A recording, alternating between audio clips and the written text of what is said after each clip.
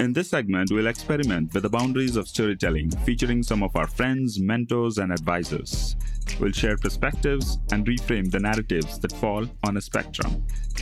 We'll have unfiltered conversations around life, business, and everything in between. Between the vantage point of a deep thinker and an atomic player.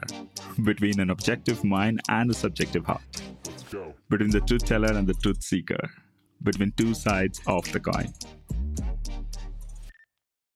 Hello, everyone. Today we have Thomas Smale, who founded FE International in 2010, which is a top-ranked global M&A advisory firm for SaaS, e-commerce, and content businesses. Thomas originally founded it way back with the aim of helping entrepreneurs running self-funded and profitable businesses exit. Since then, he has built FE into the industry-leading M&A advisor for $1 to $100 million technology businesses. With experience dating back to the early 2000s, Smale offers invaluable technical diligence and negotiation advice to early stage and seasoned businesses owners alike, which has resulted in over 1,000 successful exits. Hi, Thomas. Welcome to the show. Hi, thanks for having me on. So just to kickstart off, right, would love to know a little bit about your background before starting FE International as well. And how has your journey been for the last more than 15 years? Yeah, so as you mentioned, I founded FE in 2010. Prior to founding FE, I was at college or university studying a business degree. Back in probably 2008, I started out in the industry buying and selling domains. Quickly figured out that I didn't really understand domains because in my mind, a business makes much more sense because business makes money. Therefore, I understand why someone would want to buy a business and everything related to that. Whereas with a domain name, it's just a name. You don't necessarily have any value there. It's difficult to value. At the time, there wasn't really anywhere, something like FE did not exist. There were no real brokers or M&A firms or marketplaces that were legitimate for selling any sort of web businesses. So we were in the very early days of the industry. Nowadays, there's like lots of different options you can go for, but back then it was basically just us, eBay, forums. Most people don't even use forums these days or even know they exist. So started out offering a service and we were doing much smaller deals at the time. We were doing $20,000, $15,000, $50,000 deals. But back then when the industry was new, no one even really knew that you could sell an online business. So the FE grew as the industry grew. And I guess more and more awareness occurred as I guess we closed more deals. People started to talk about it. There's a lot of word of mouth. So that's really how we, I guess, got started and started to grow.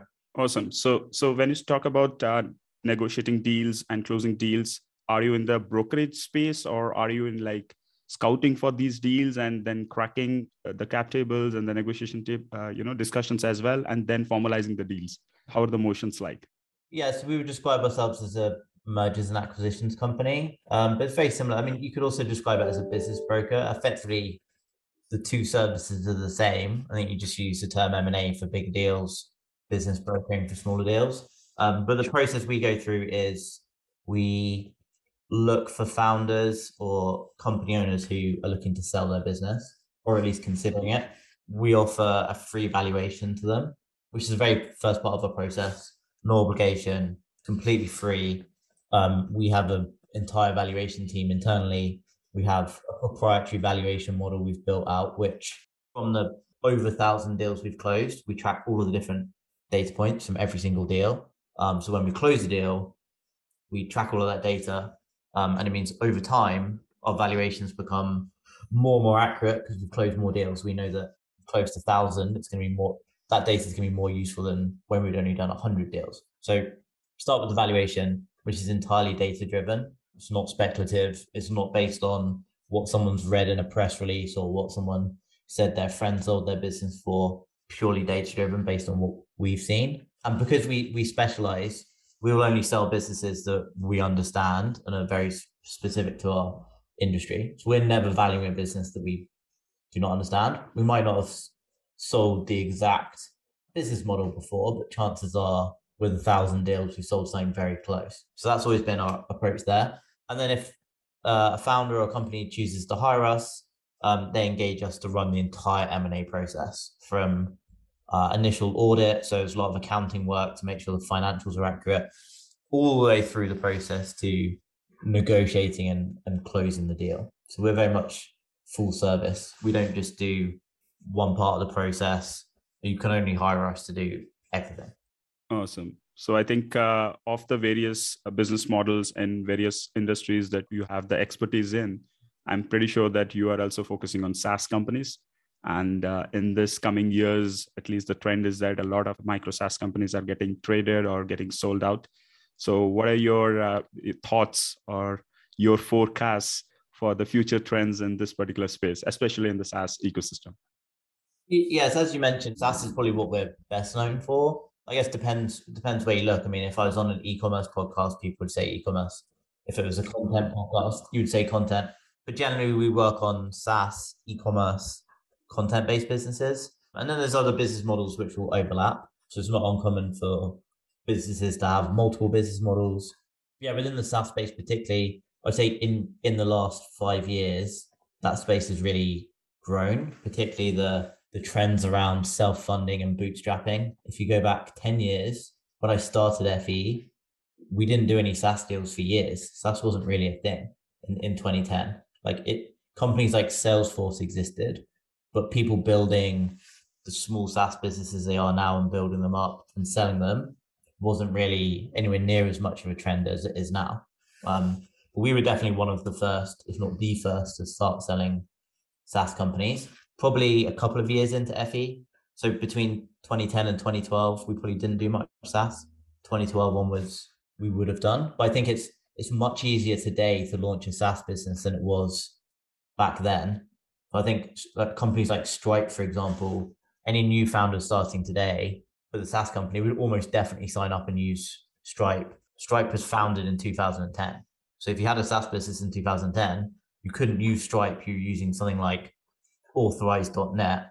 And for anyone that's ever used Authorize.net, you'll know that it's a terrible product in comparison to Stripe. So it's definitely much easier today. There are many more.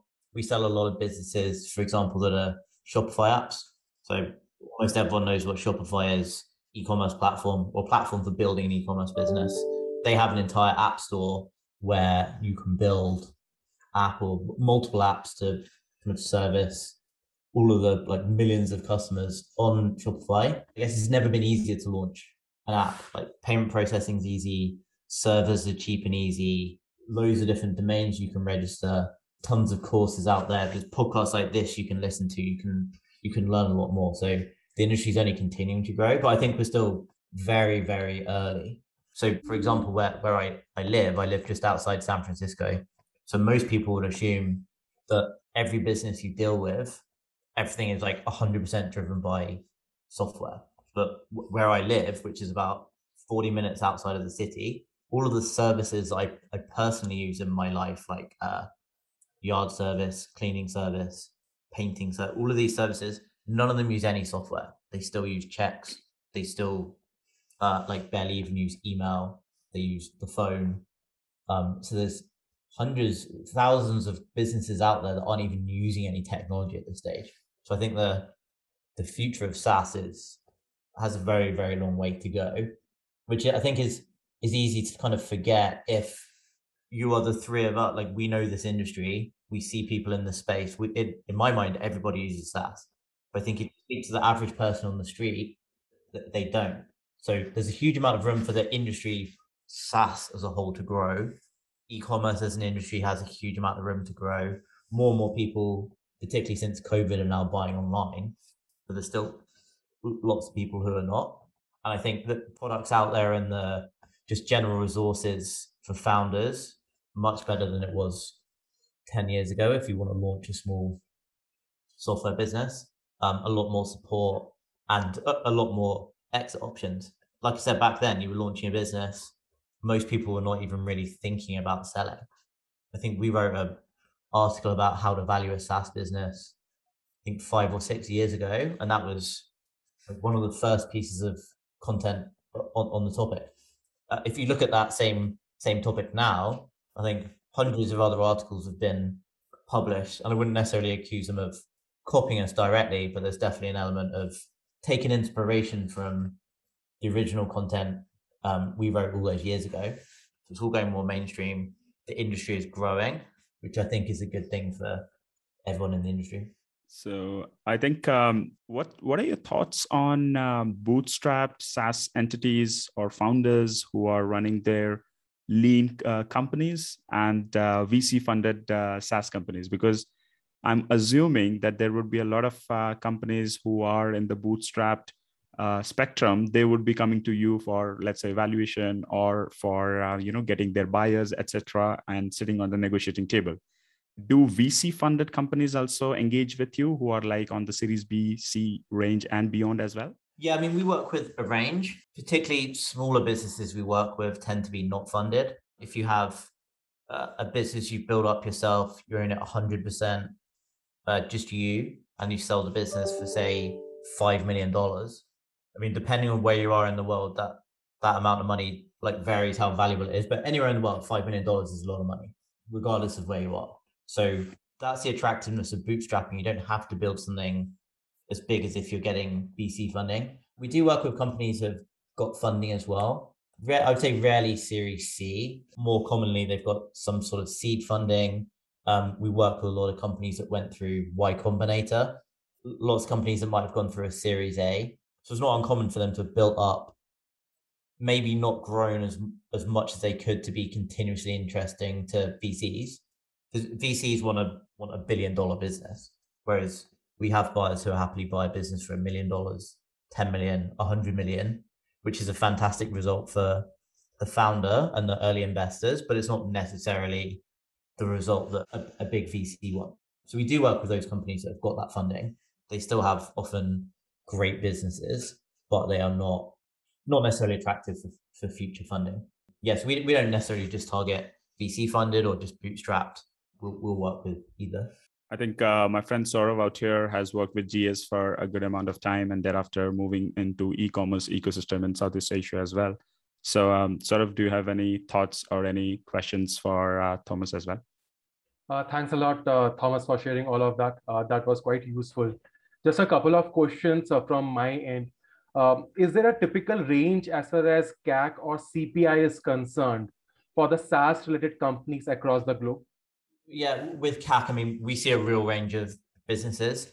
I'd say that the majority of businesses we work with in the SaaS space don't target enterprise clients, where CAC goes much, much higher. A lot of them do not spend a huge amount on marketing. So often technically their CAC can be zero, or they'll at least think it's zero because they're not spending anything on marketing. It's really just their time, particularly with small bootstrap businesses. If you look at the kind of businesses built around different marketplaces, so for example, a Shopify app, often they also have extremely low CAC because all of the discovery is through the Shopify app store.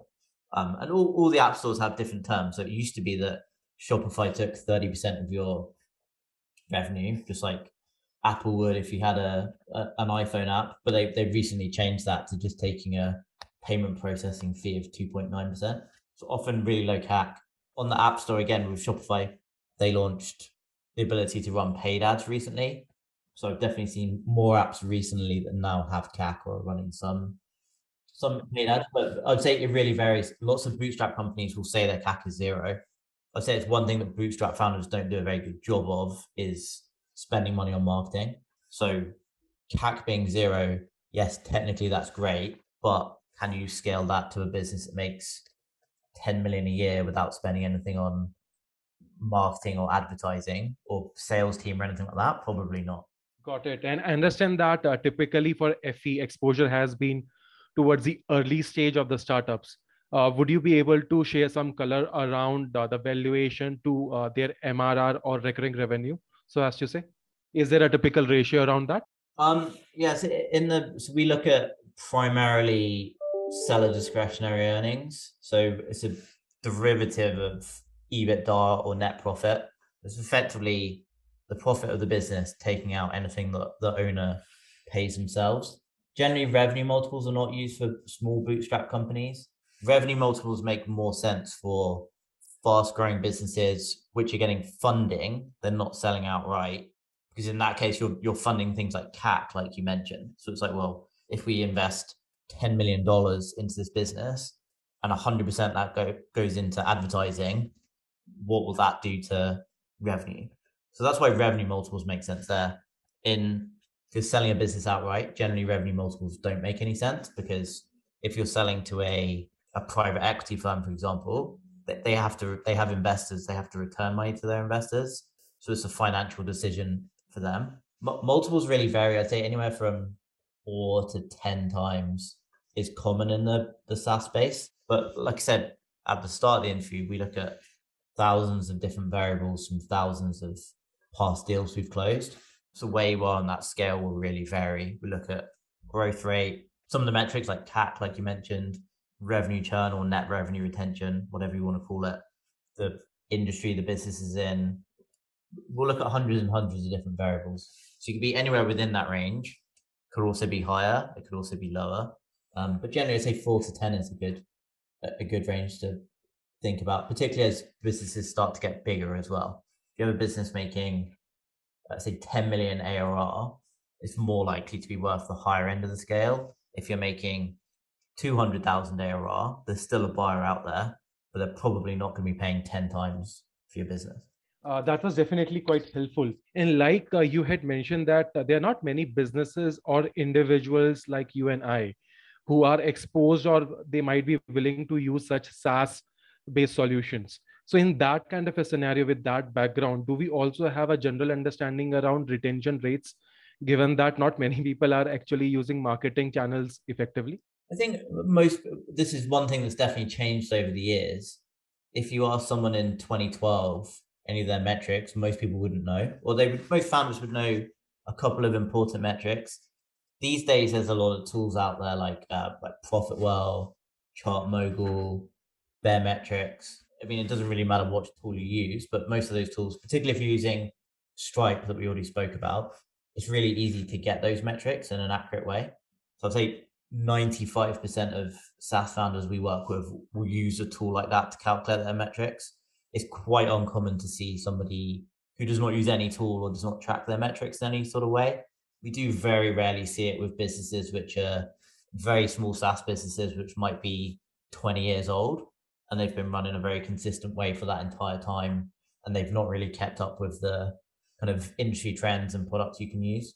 But that's definitely one thing that's big change in the last, say, 5 years. Founders are much, much better informed. I think there's a lot of great content. Like I said, podcasts like this, there's tons of places you can go to learn about SaaS. So founders are definitely better informed than they used to be, where there was 5 years ago, they were nowhere near the same resources you have today. And slightly touching upon the emerging market, I understand that your recent deals were more so concentrated towards the developed part of the world, say the US. I understand that the SMB ecosystem over there in the US or in China is slightly different than the Southeast Asia region because of the low internet penetration, etc. What would be your views around such SaaS adoption in that geography? Yeah, so I mean, just to clarify, like firstly, I guess our name is FE International. So as the name suggests, we are very international. I'm also English. I just happen to I moved to the US for FE, but I mean, we have a team in London, we have a team in New York, we have a team all over the world. We do a lot of business in Southeast Asia, work with almost every country we've worked with. So it's actually a lot of the deals we do, I think at least 50% of the deals we do are outside of the US. I think where the misconception comes in, a lot of acquirers are in the US. So the buyers generally in the US, not 100% of the time, but usually that's where a lot of the money coming into the industry is. But founders are all over the place. And I guess one of the best things about SaaS or online businesses in general, and this is why I'm very bullish on the asset class over the next 100 years, is like you say, the world is, like I was saying, out where I live, very nice. I'm very privileged to live in a nice part of the world. 100% of people here have internet, but the local companies, like I said, are not necessarily using SaaS products yet. In parts of the developed world, you're even further behind because, like you say, people don't even have access to the internet. They can't buy products online. They don't have access to things like in the US. I take it for granted that we have Amazon Prime. I can order anything on Amazon and it will be at my door within a day. Like that's not a thing in a lot of the developed world. So there's a huge room for that, the industry to grow there. But I'd say if you're a founder in Southeast Asia, you don't have to just target clients in Southeast Asia. A lot of the value in the business is kind of targeting clients in the US or the Western world who have generally more purchasing power. So we see a lot of businesses where they might have, for example, a team in India and they're paying less than US salaries, but they're targeting US based customers. So their margins are fantastic. So that they're still paying good salaries in India, but in the US they would not be competitive salaries. But customers in the US don't care, or customers anyway generally don't care where the business is based. As long as you're getting a good service or a good product, people are happy to pay. So I think that's one of the big opportunities is building out a team in a lower cost of living country versus the US and selling it to countries like the US. And then ultimately selling to a US based buyer as well. So I think that's a lot of the opportunity. And also, like you say, if you targeting more of a local market, if you're based in India and there's relatively low internet penetration, then that's only going to increase in time. A lot of the developing countries have had huge improvements in their infrastructure in the last 10 years. So like we're talking about FE was founded in 2010. If you think about the big investment banks everyone knows about, like JP Morgan, Goldman Sachs, who we are effectively are competing with on a lot of these deals, when they were founded, I think JP Morgan was founded in the 1800s, but the internet didn't even exist. So in 50 years time, what's it going to be like? I don't know.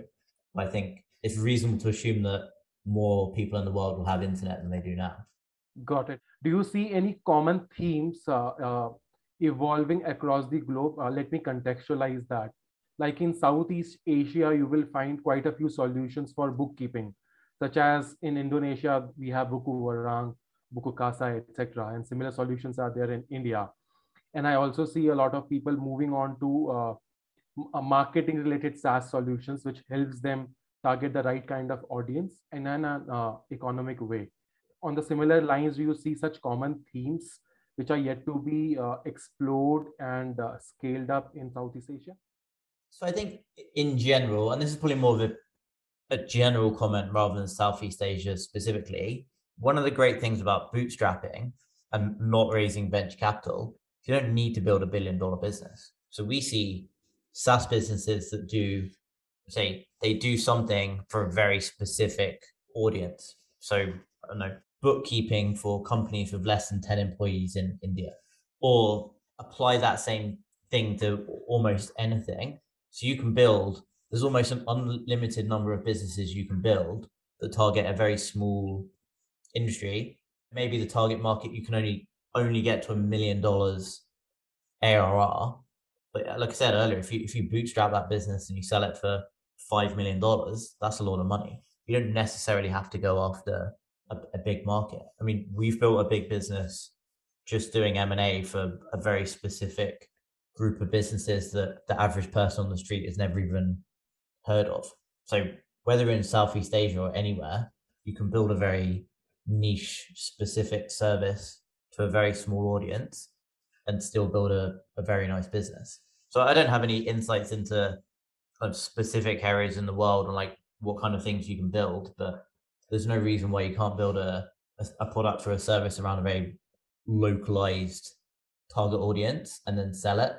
The only thing I would say is, generally speaking, and this is a generalization, US buyers generally want to buy businesses which have US based clients.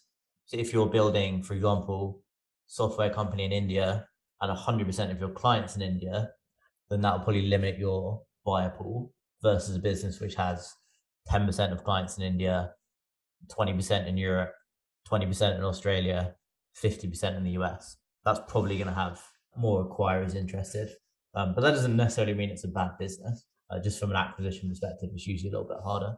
Sure. So I think SaaS is in general a global play. And some of the trends that we have been finding in the SaaS ecosystem is that a lot of companies are going for vertical SaaS. So those are very specific companies which are building solution for a particular use case, like some of the people that you rightly mentioned as well, right? Those who do not have exposure to the SaaS tier. If you go deep into a particular vertical, then there will be a lot of SMBs who are really targeting these particular user cohorts and building SaaS solutions for them. And that's the next big trend as well. Apart from vertical specific SaaS, there's a lot of micro SaaS companies that are really popping up in different parts of the world. And these are getting traded as well. 2-member, 3-member, 5-member lean teams building amazing specific use cases. And those are being really having good MRR and ARRs as well. Microacquire, Andrew Gazinski, he's also, building a particular platform where a lot of similar trades are happening. So my question to you is that in these kind of ecosystems where you are seeing, let's say, bootstrapped SaaS companies, and you also see VC funded companies, what do you think are happening in the deal tables? For example, you have expertise in negotiation and deal making as well. So just wanted to know a few of your thoughts or some of your best advices for some of the early stage startups as to what route they should follow and how do they get onto the best deals going forward as well. I'm definitely not an expert when it comes to raising funding, but I think the one thing that is definitely clear, like I said, particularly over the last 5 years, is that you don't necessarily need funding to be successful, or you don't necessarily need a lot of funding. I think you have to be in a somewhat privileged position to be able to at least launch a business. So, for example, when I started FE International, I was not married. I did not own a house. I had effectively no kind of overheads in my life other than paying rent for a small apartment. So much easier for me to start a business then than it would be today when I'm married, I have a house, I have a mortgage, have lots of other financial obligations. But in terms of funding, you don't need a huge amount of funding other than your time to get a business started. There's so many free tools out there. You can get kind of free access to so many products. Like AWS, for example, will give most companies free credits. I think companies like Stripe will give you free credits when you start. Like, it's super cheap to start. Obviously, it depends where you're based in the world, what your life is like in terms of overhead. So say you don't need funding. My approach, if it were me and I was building a business again, I think I would start it myself with my own money, my own time, and then try get some traction before you raise funding. I think where founders really lose money in their negotiations, if they're raising funding, is they'll just have an idea or a concept, haven't even built a product, have got 0 customers, and then they try raise funding. I think in that situation, unless you have a track record of building a successful business, you're just not going to get good terms. Whereas if you can build a business to a relatively profitable level and have some revenue coming in, you have many more financing options. So you know things like we spoke of earlier, things like CAC. It's not just a number you've made up in a slide deck. It's a real number. You can say, okay, well, we have 1,000 customers. We think our LTV according to Profitwell is $1,000, and our CAC from the Google AdWords we've run so far is $100. That's much easier for people to invest in. So while I'm not an expert at raising money, if I were to be raising money myself or advising someone, I think getting some traction yourself, knowing the numbers, makes it a much easier decision for investing or for an investor, and you can get better terms. Or you can also decide not to get any funding at all, keep 100% of your business. And then when you come to sell the business, you don't necessarily need the same financial outcome because you still own 100% of the business. Whereas if you've sold 80% to investors and you only own 20%, your business has to be 5 times the size just to make literally the same money. Makes sense. So last question is that, Thomas, do you have any favorite books that you would recommend to some of our listeners, or any favorite podcasts that comes to your mind, or something that you have been reading off late as well? Yeah, it's a book I read years ago. It's called Tipping Point by Malcolm Gladwell. That book, like looking back today, so the concept of tipping point is really that in a lot of industries, a lot of businesses, and in like all of life, you'll be working towards something continuously often without really seeing results for a long time. And then suddenly something happens, which is the tipping point, which then like completely changes things. So for example, if you're in the SaaS world, you could say that like a tipping point was when Stripe was launched, because previously it was really difficult to process payments, wasn't very developer friendly. If you're in the e-commerce business, maybe the industry tipping point was Shopify. I think for us at FE, there hasn't really been one specific tipping point, but there's been lots of small events which have compounded the industry. And now there's, like I said, more and more podcasts, more and more marketplaces out there where you can buy and sell businesses. There's courses, there's conferences. there's lots of different information you can get about buying, selling, which for us is good because it just builds the size of the overall industry.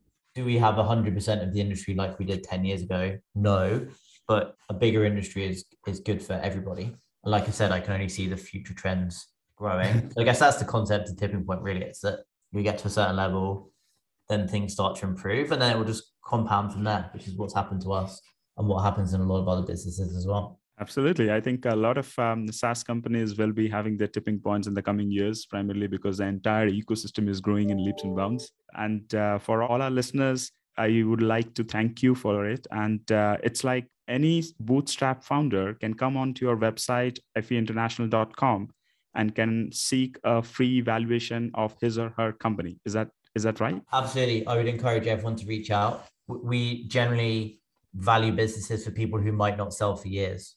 So we sold a business recently, and we first spoke to the founder, I think in 2014, where he got a free valuation. And then he's gone away and worked on the things that we said to work on. And now the business is worth significantly more and successfully sold. So yeah, any listeners, feel free to reach out. We're happy to put together a valuation for you based on, like I said, all of our data and other companies we've sold that are similar. Absolutely. I think this service would be really valuable to a lot of SaaS founders, especially in their early years. Not a lot of people would like to sell it off, but they would definitely want to know a valuation around their company itself. So yeah, thank you so much for your time, Thomas. And thank you so much for spending your morning hour with us as well. And I hope to keep in touch. And if any of our listeners or our community members who would like to get a valuation report, they will definitely reach out to feinternational.com as well. Sure. Thank you very much.